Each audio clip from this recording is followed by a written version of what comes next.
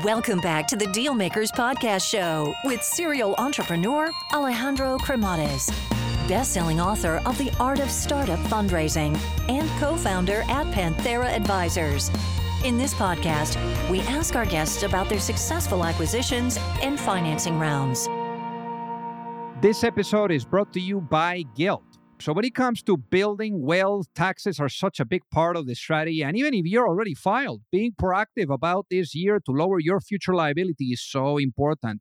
Guild actually provides a proactive approach to tax strategy, combining innovative technology and expert CPAs. By creating personalized tax strategies for your unique financial needs of multiple revenue streams, M&As, restricted stocks, various investments, and more, you can keep your hard-earned money. Their proprietary platform ultimately gives you the full transparency of your tax management and direct communication with your CPA to reach your financial goals and grow for your wealth faster. So again, if you're interested on this, go to joinguild.com. And they are actually on the show notes that I'm going to be posting a very special offer for you all that you can actually enjoy. So again, join guild.com.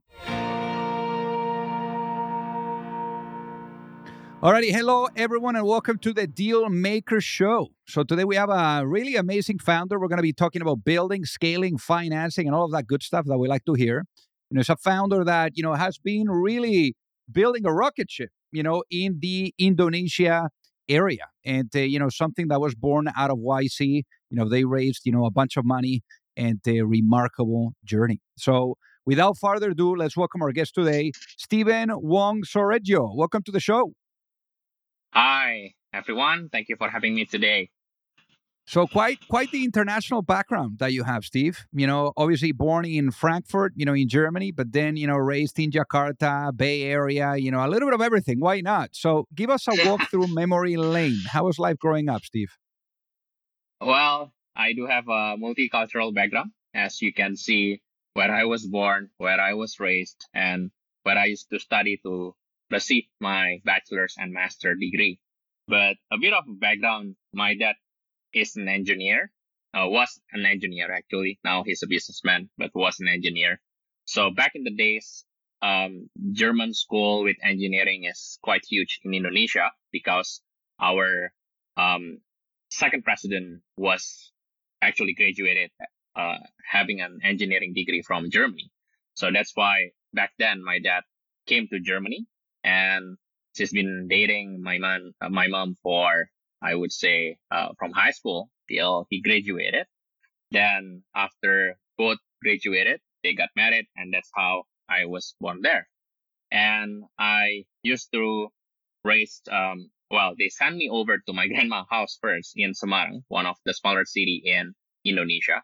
And I used to live there for 2 years before my parents came back to Indonesia for good.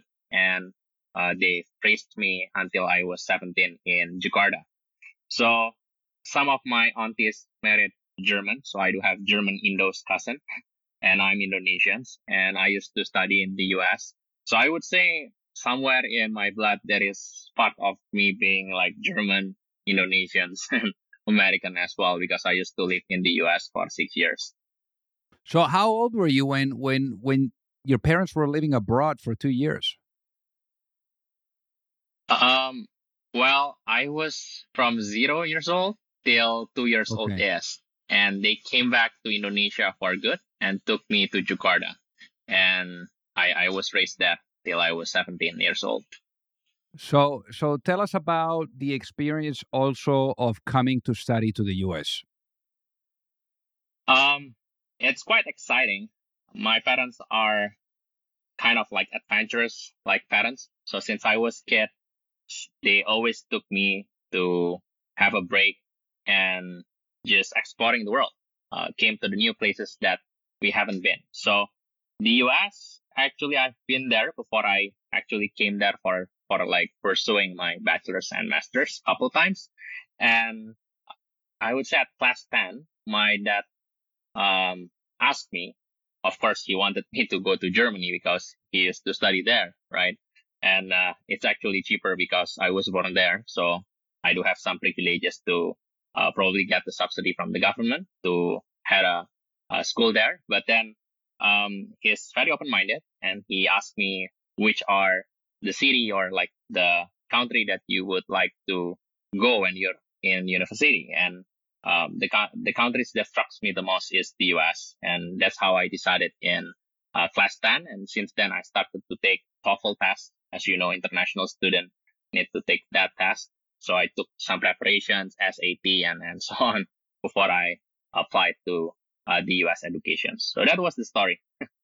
That's amazing. And I do remember those TOEFL tests. I mean, it was kind of weird talking to a computer. I mean, that was like something else. But anyhow, in your case, something that was interesting is that what ended up becoming the concept of what you guys are doing now with Super, it was something that has incubated over time. Because when you were, a little younger, you went to, little towns, you saw the disparity when it came to prices and things like that when it came on to the retail side of things.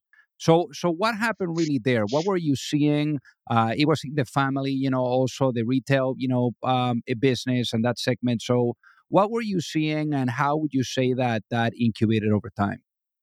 Hmm. My convictions of building Super came when I was a kid. I grew up in a retail family business, which they mainly serve after second tier cities up to Indonesia, rural areas. When I was a little boy, I used to travel with my dad, visited this small town. And one of my greatest findings is that life is just so unfair in those areas. Whereas the GDP per capita could be lower than our capital city by 3x up to 5x, but the cost of the goods, it's more expensive in the range of 20 up to 200%. This actually are the calling when I was a kid and when I was a teenager, that someday I would like to go back to help these folks. And finally, I'm very fortunate to do it with Super. And 4 years ago, actually, before we started, of course, we're helping people, but we're gonna have to make sure that the business is going to be sustainable in future. We have seen a huge opportunity down here, whereas there are the first generations of e-commerce juggernauts that they have been around in the market for a decade plus, and billions of US dollars being poured to their balance sheet. However, they can only capture 5 to 10% out of Indonesia's offline retail market. Second of all, we've seen that there is a phenomenon based on the World Bank data, is that the propensity of Indonesians' middle class income is immense. Marrying this like two biggest opportunity that is so humongous, we started Super with a huge total addressable market that is 200 billion USD. And since then, we've been, of course, there is up and downs in the company. It's never been smooth, but we've been able to progressing for the past 5 years. And we'll go into detail just in a little bit. But I know that one thing that was pivotal, especially for this company to come to life, was becoming the third company, from Indonesia that will be accepted into Y Combinator. So how do you guys land into Y Combinator? How was that, journey of, submitting the application, putting together, like the idea and landing there? YC back in the days was like gunning for a moon. That's how it feels when you're building an Indonesian startup. I was the third company and the first Indonesian consumer tech company that made it there. But I knew YC since I was in college because I used to hear all of their podcasts. So back then, there is this one partner. His name is Gustav, and he's basically the one who lead the Southeast Asia, and we are becoming a close friend. He came to made a tour in Indonesia, and I didn't know the deadline, and I was late for 2 months. And I pitched the idea to him when he was in Indonesia, and he was excited. And he said that, hey, I know the chance to getting in is very small because it's going to be late applications, but why don't you just try? Nothing to lose, right? Just fill out the applications. It's like you're building and you're composing a personal statement like you want to go to university, but now your personal statement, it belongs to your life and your startup, and it has to be intertwined. So once you submitted those applications, I think they came back in the next 2 to 3 weeks to send me an email with a bunch of questions, and I answered those. And 2 weeks after that email, I got the invitations to fly to Mountain View. And then, as you know, YC is only 10 minutes interview, and it took me like 30 hours to fly there with 12 hours back of jet lag.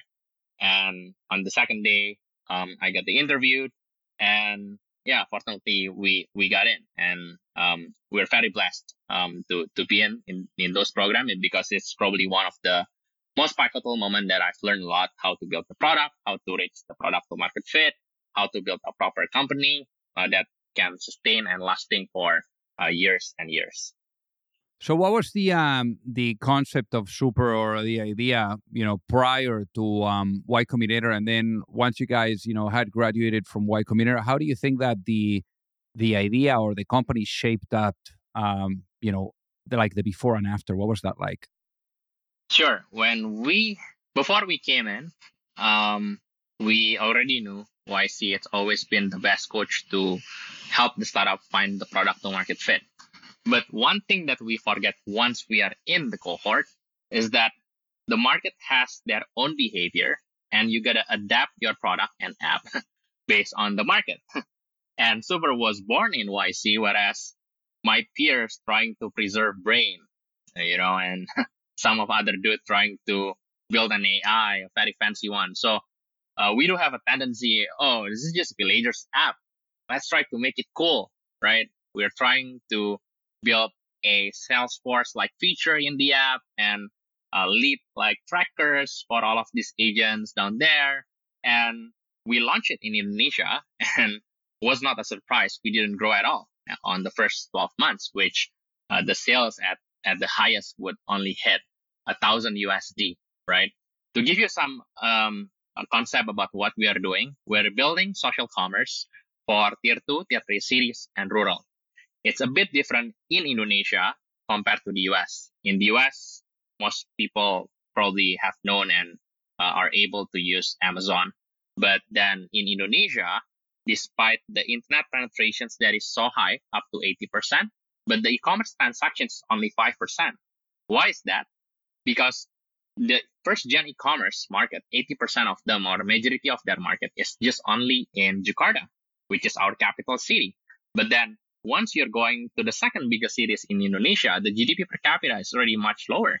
And imagine if you're going to the mall and having someone bring $10 and $2, they'll behave differently, right? When you're shopping, like in the mall. Same thing in rural, that these folks are not used to transact via app and website. They need a people that can stimulate them to purchase.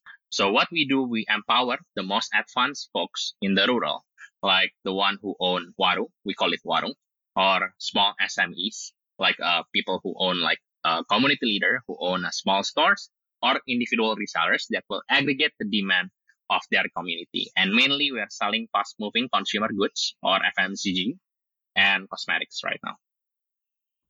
So I guess for the people that are listening, to really get it, what ended up being the business model and how you guys make money here? Sure. Just imagine that we are the Walmart of Indonesia without having a presence of retail store. That's the best way to put it.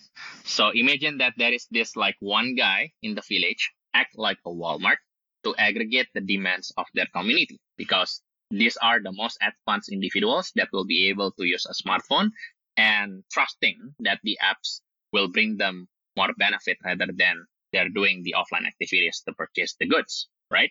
So how are we making money? It comes out into three things. One is we do charge marketplace fee for sellers when they are selling it to our buyers. Second, if the gross margin is high enough, sometimes we get exclusivity. So we run a 1P model, whereas we take inventory and then we profit from the gross margin that we purchase as the COGS, and from sales to COGS we'll get our gross margin. Thirdly, we have been having initiative to improve the margin for the past 2 years into two channels. One is launching our own private label, and second is actually we are acquiring another company, private label company, and this private label running in fast-moving consumer goods, or FMCG. So that's how we are making money. So I guess in your guys' case, it was not easy, to achieve product market fit. It took a little bit of time, and you needed to really tackle and get it right on the offline side of things before you would even, tackle the online side of things. So how is that possible? Walk us through that. Well, it was like an airplane runway kind of tractions when we came back from YC. And for the next 12 months, it feels like we've been trying a lot of things, re-scratch our code and recode everything. But one thing that we didn't kind of like digest when YC taught us is that your market has their own behavior. You really need to understand your users, which we didn't kind of like take that into our considerations. We were just thinking that, hey, if we are building a great product of very high tech, people would get it and would use it. But that's not the case. In Indonesia, most of people in the rural and villages, they are willing to purchase if their friend is purchasing, or they're willing to do something if their friends stimulating to do something. So the effect of this social capital is very massive over there. That's the thing that we realized after 12 months we've been running the way we did, the way that we run. So since then we moved backward. We moved backward to connecting the dots. Means that we launched the offline activities to make sure that these folks understand how and these folks are transacting on our platform. It can be just through like WhatsApp PDF or something like that. But then they understand that Super is going to provide you with FMCG goods. You can actually transact to us. And once they'll be able to transact, we migrate them to use the app. So that's the best way to put it. Or the metaphor, Alejandro, is that we know that I would say organic fried rice is going to be healthier than the normal fried rice, right? But then if you're trying to force people to eat organic fried rice, probably they would resist that.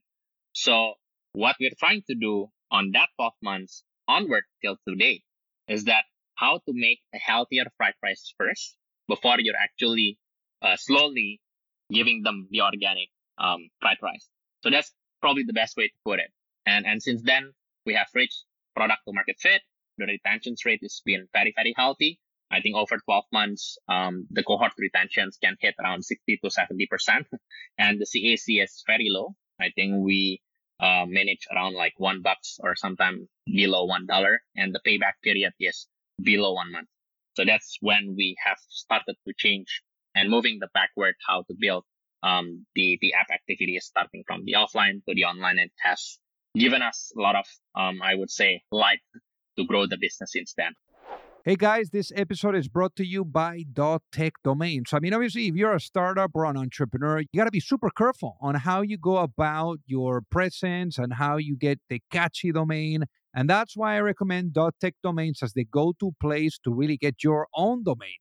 A good example here is Aurora.tech, which is an innovative brand that has the .tech domain associated to it. Aurora.tech actually works at the intersection of rigorous engineering to address one of the most challenging issues of our generation, which is transforming the way that people and goods move. It is set to launch Horizon, which is Aurora's first autonomous service that's designed to bring safety, value, and efficiency to carriers and fleet owners. I've actually arranged an amazing deal for all of you, and that is you can get your 1-year domain for $10 or a 5-year domain for $50. Just go to go.tech/deal makers. And that's again, go.tech/deal makers to get your own.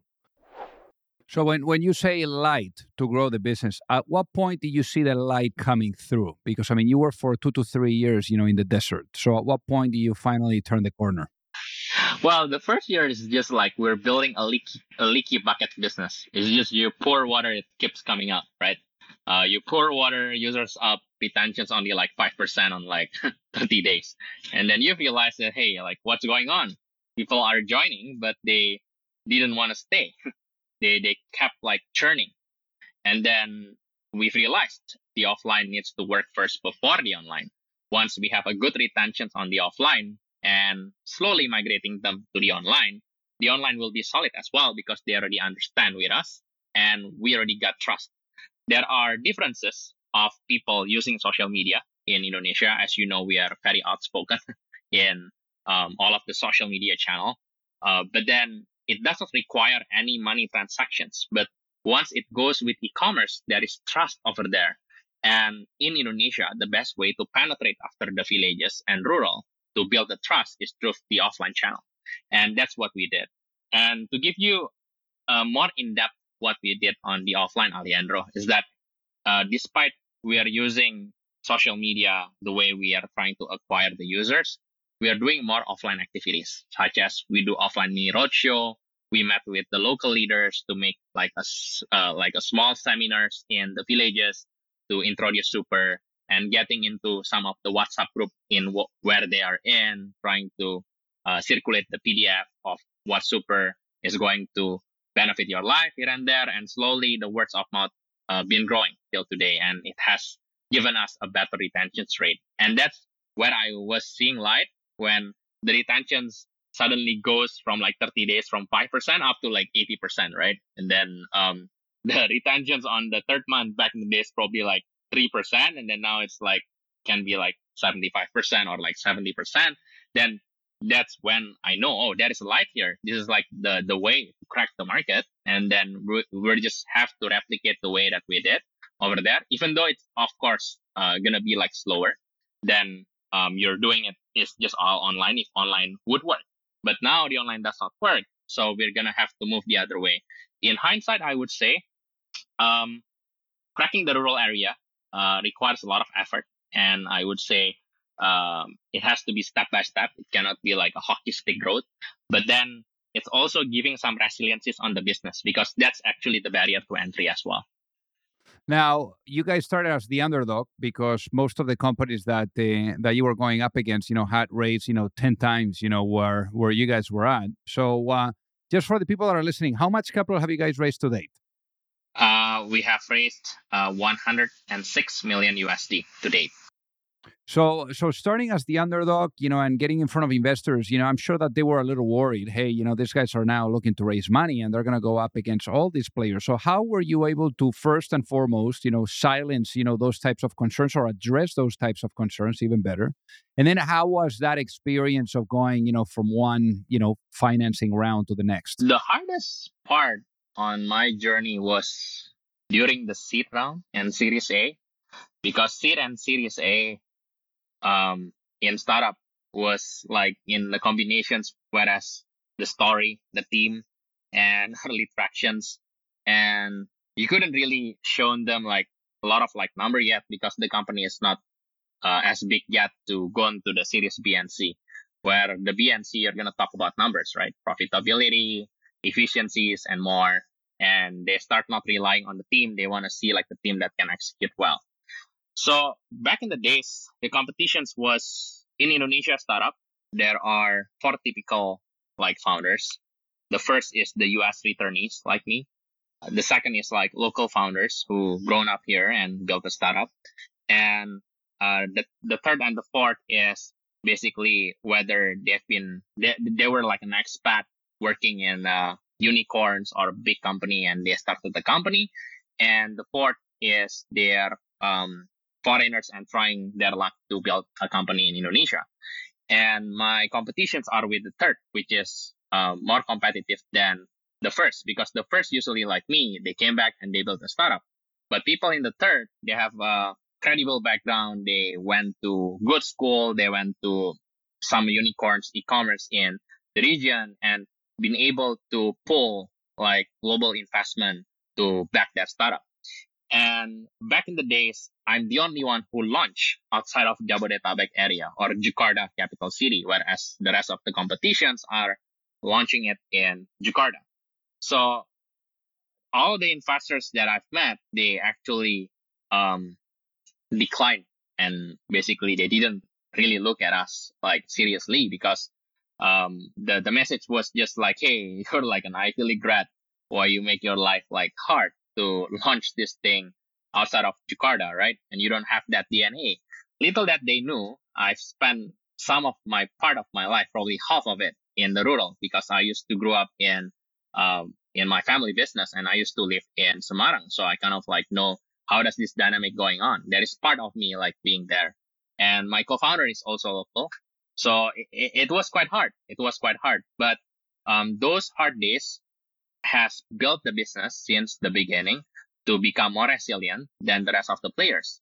What we did is that, Alejandro, the product that we sold is slightly different from the first gen e-commerce that they are selling.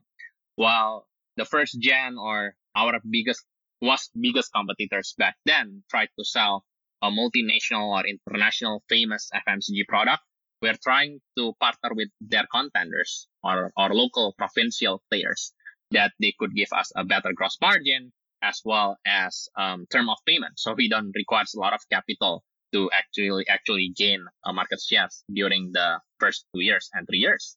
And second of all, while they are relying more on the multinational supply chain vendors, we're relying on the local freelancer truck drivers and the local vendors that would make our supply chain cost 70% cheaper compared to using the multinational or the national, I would say, supply chain that is quite famous.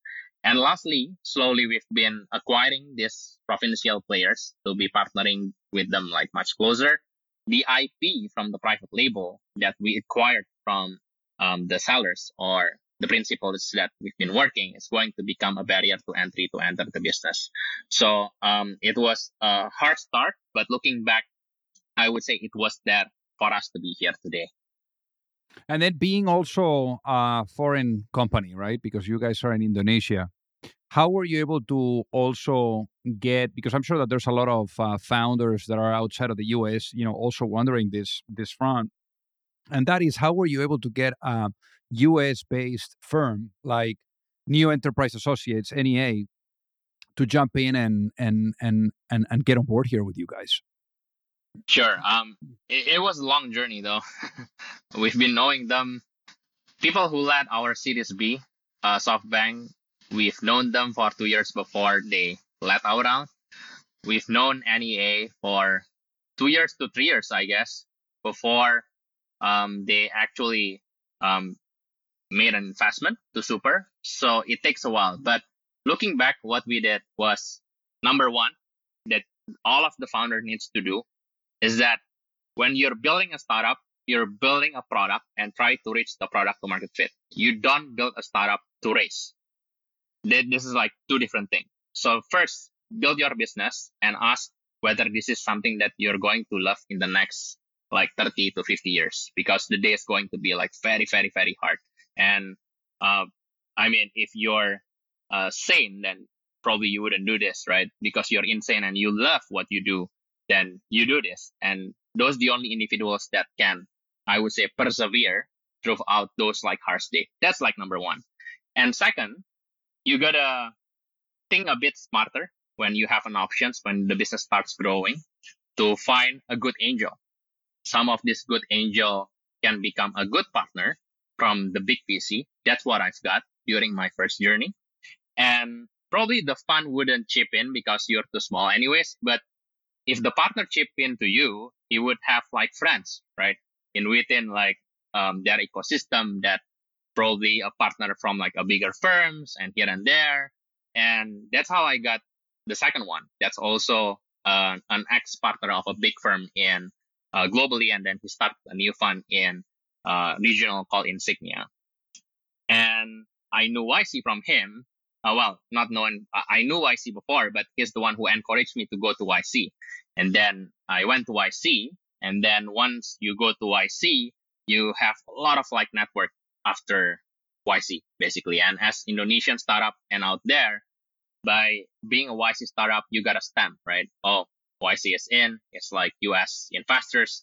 And since then, we pulled a lot of like US investors, such as Jay-Z is with the RI firm. We got B Capital as also, if you can consider SoftBank as like US / like global investors, as well as NEA as well. So it's going to snowball like in the end. But again, within those rounds, you got to understand that fundraising success is not a business success. So in every round, you will present like your projections. You also need to tackle and fulfill whatever you promise to investors in your B. Therefore, they can tell a good story for people who are going to lead the C and snowballing till you're going to IPO. So that was the long story short about my journey in raising capital. Yeah, I always say that raising money is not a milestone; it's a stepping stone, because then the hard work, comes right after. Now, in your case, like to raise money, obviously you need to share a vision, right? So when we're talking about the vision, imagine if you were to go to sleep tonight, Steve, and you wake up in a world where the vision of Super is fully realized. What does that world look like? Well, it's just as simple. At the beginning of the day of Super, when we did a survey how we are going to build the business model and the app, I met this young mom in the rural, and she told me with a $1 in her hand, she could only purchase a cup of milk for their kids per day. And our dream and visions of Super is fairly simple. We would like to democratize the price in Indonesia rural areas. Therefore, the price could be cheaper or probably someday would be same like people who are actually in the capital city. Therefore, the same mom with the same amount of money, she would be able to purchase more milks for their kids and save some money to educate their kids to go to college someday. So that's probably the broad visions of the company in the next few years ahead. Now, when we're thinking about we're talking about the future here, but I want to talk about the past and do it with a lens of reflection. If I was to put you into a time machine and I bring you back in time, I bring you back in time to that moment where, you were thinking about what to do, what company you wanted to bring to life, like you were in the process of figuring out, what Super, could be or what it would look like. If you could have a sit down with that younger self and give that younger Steve one piece of advice before launching a business, what would that be and why, given what you know now? First, talk to your users and do not make an assumptions. That's number one. Number two, if I would probably want to comment for folks who are building the business in developing nations outside of the US, is that if you used to study in the US, don't ever set the bar that these people in your country would behave like Americans, right? Because the GDP in nations will reflect civilizations of the people. It doesn't mean that it's good and it's bad. It's just you need to make sure that the product would reach to the product to market fit before you'll be able to creating more values down the line to be able to build a great business that can be very impactful. So try to make the simplest product first. Don't waste time to make crazy features like A, B, C, D, and then you launch and it didn't work. And trying to make your product is too advanced in terms of the technology plans, like putting in AI, machine learning, whereas the users might not understand it.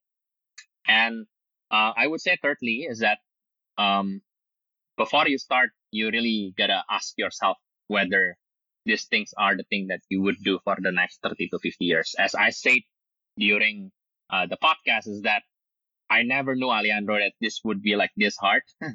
I mean, it's hard and rewarding, but it's super hard, right? And the only people who can persevere again is the one who really love like what they are doing. So I would say those are the three things that I would probably. I'm still gonna re-ask the third things, but yeah, I'm here now, and I really love what I'm doing, even though it's hard. And why I keep thriving because I love what I'm doing. There you go. There you go. So, Steve, for the people that are listening that would love to reach out and say hi, what is the best way for them to do so? Please visit our website at www.superapp.id.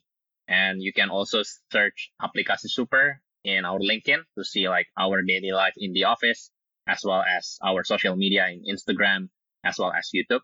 And you can always reach me back at Steven@nusantara.technology.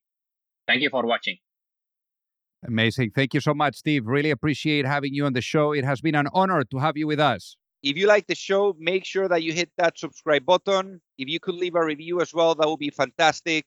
And if you got any value, either from this episode or from the show itself, share it with a friend. Perhaps they also appreciate it. So also remember that if you need any help, whether it is with your fundraising efforts or with selling your business, you can reach me at alejandro@pantheraadvisors.com. You've reached the end of another episode of the Dealmakers Podcast. For free resources and materials, head over to alejandrocremades.com. Thank you for listening, and see you at the next episode.